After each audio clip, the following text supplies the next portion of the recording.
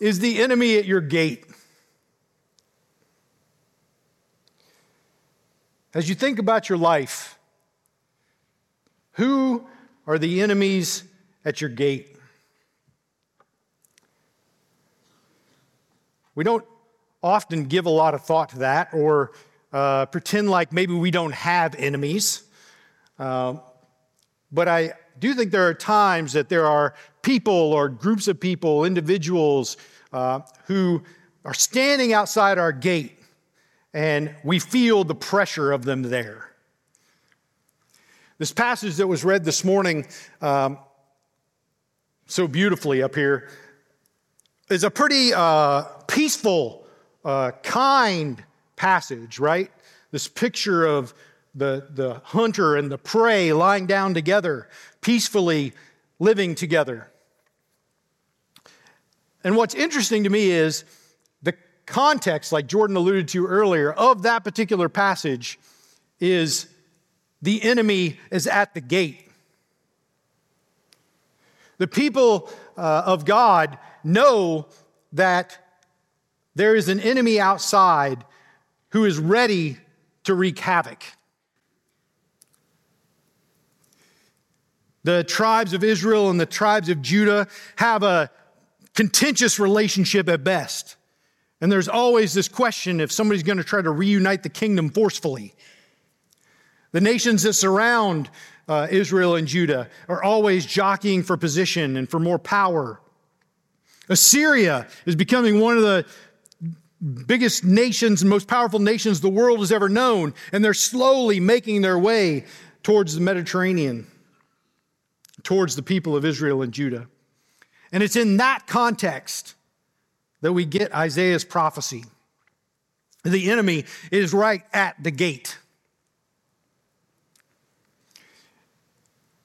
And while this particular passage is kind of a passage of hope, Isaiah has been going at the Israelites pretty heavily.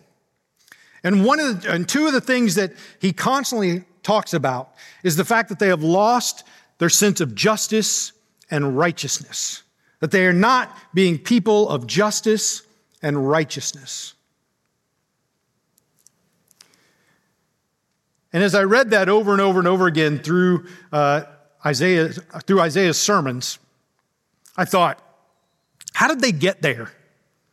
How did they get to this place where they have lost justice and righteousness? There wasn't a generation that just woke up one morning and said, you know what? Justice and righteousness is overrated. Let's throw that out. Think about the history of the people of Israel for just a second. You go back to the beginning, to the time of Abraham, where Abraham is called by God to go to a land that God will show him. He doesn't tell him where it is. He just said, I'm going to show you the way. I'm going to show you how to get there. You just start going. So that you will have descendants and you'll be a great nation in this promised land. And from there, you will be a light to all the rest of the nations. This is the beginning of the people that we're talking about. So Abraham trusted God, left his home without knowing where he was going, and ended up on the edge of this land with the beginning of some descendants. Abraham's great-grandson, Joseph, trusts God even though he is enslaved. He is wrongly accused and put in prison. Continues to trust and follow God and finds himself eventually as a chief advisor to the most powerful person in the world.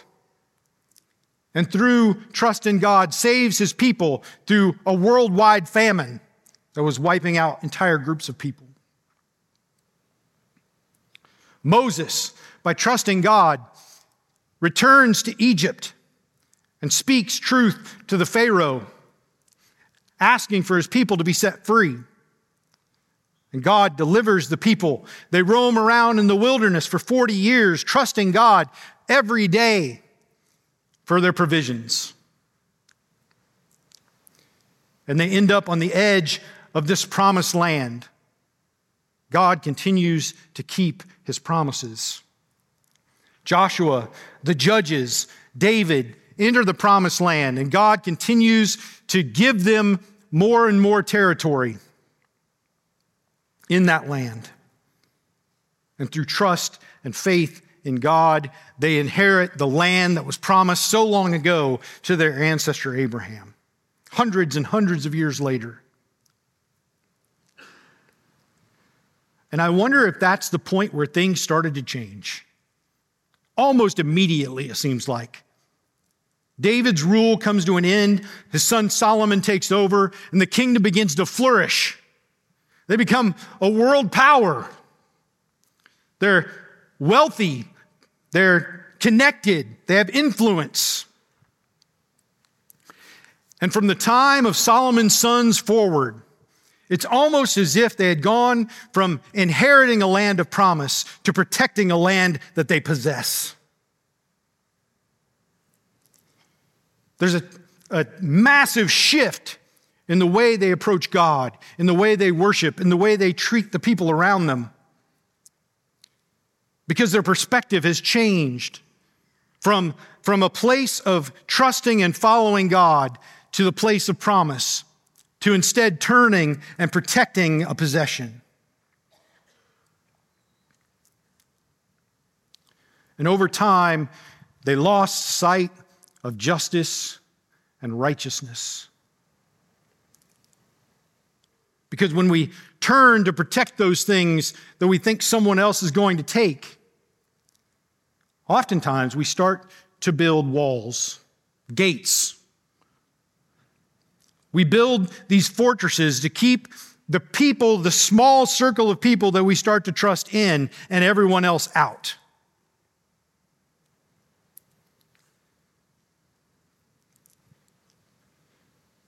And so in an effort to protect what's theirs, it seems that the people of God lost sight of justice and righteousness. And it's right in the middle of that scenario that you hear Isaiah prophesy this. In that day when the stump of David's family, that shoot of Jesse that Jordan talked about a few minutes ago, in that day the wolf and the lamb will live together. The leopard will lie down with the baby goat. The calf and the yearling will be safe with the lion, and a little child will lead them all. Do you hear the picture that's being painted? You've got predators and prey living together. And as I was contemplating that passage, I thought so often when we're trying to protect those things that we're afraid someone else is going to take, we can often prey on each other, treat each other as animals in the wild.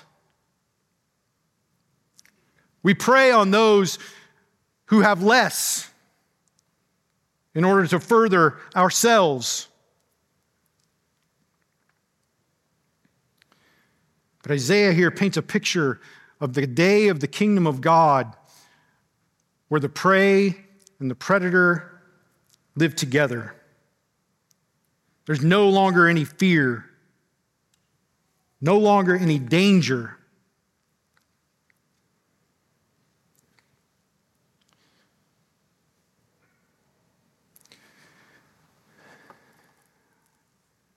And I wonder, so I was thinking about that. I can't help but to look around our culture, our world, our churches, and what I see so often are people driven by fear of losing what they have. People who are building gates to keep people out because of a fear of losing what we have. We've developed so many little kingdoms that we try to maintain. Republicans and Democrats, progressives and evangelicals, pro-choice, pro-life, Baptists, Wesleyans, Presbyterians, Catholics.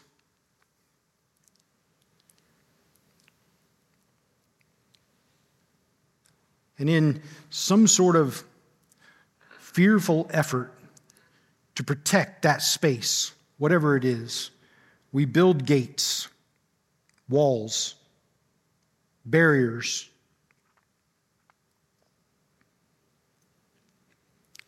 Because we want to protect what's ours.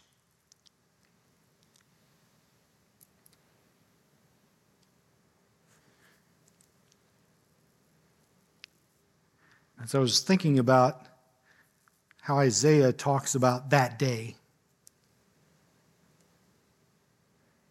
that was prophesied so long ago, when the offspring of David will raise the banner. And did you catch it? It's not just the chosen people. It's the nations begin to gather in that holy city.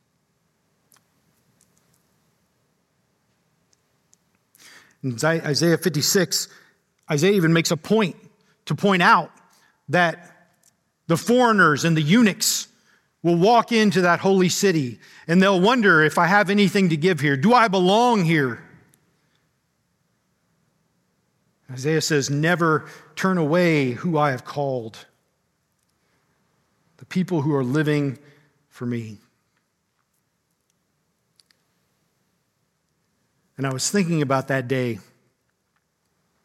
I was thinking about that day when the offspring of David raises the banner and I walk into that holy city.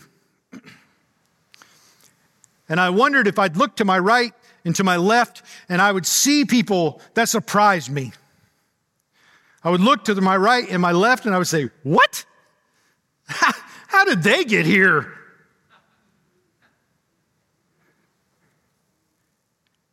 And I hope on that day that is true.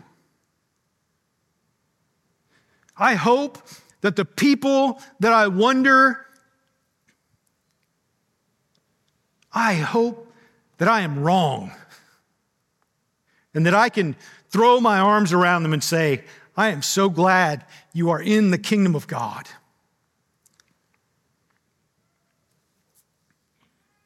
Because I think there are times in our lives when, I'll say it this way, I think there are some people that we experience in life that we've built walls to keep out. That if we enter that holy city one day and we look to the right and our left and we see them there, it might make us mad.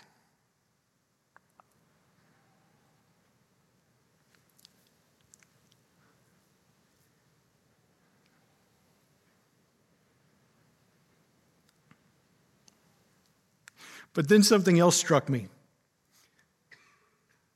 It hit me that I made the assumption that I'd be walking into the holy city. Well, that's obvious. To me, at least. Maybe not you.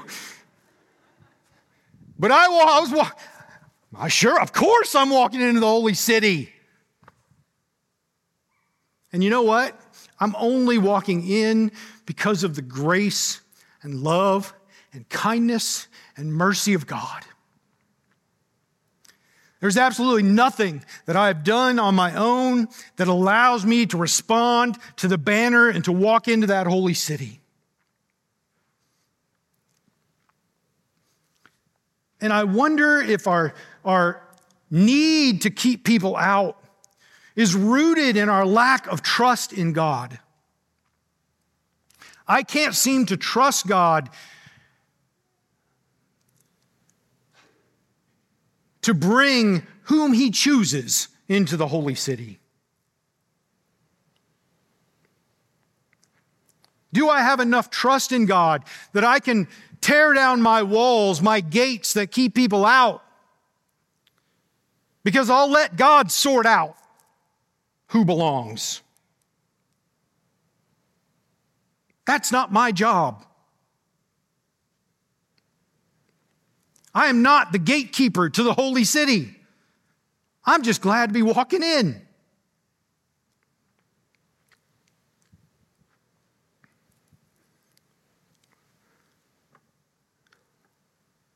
Friends, who are the enemy at your gate?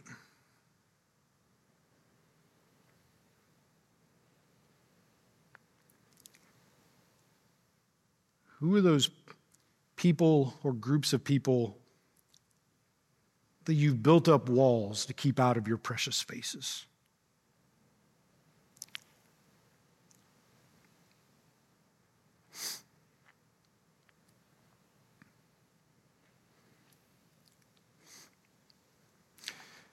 I was telling Steve earlier this week that whenever I preach, I always have a hard time setting it up because I always want to jump to, oh, well, here's the conclusion. What do we do with it? It's just the practical nature of me. And I'll be honest, I got to this spot and I thought, I don't know what to do with it. I don't know what to tell you. I wish I had 5 easy steps of how to tear down your walls and live trusting God. Live in complete love of all people, trusting God to sort it out. I wish I could tell you what to do. Because when you get in actual conversations and actual decisions, it gets incredibly complicated.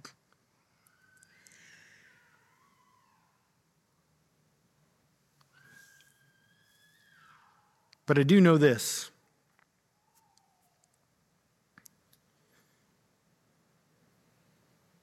I know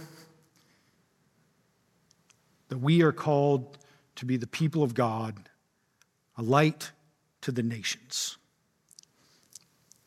And light has a hard time getting over and through walls and gates.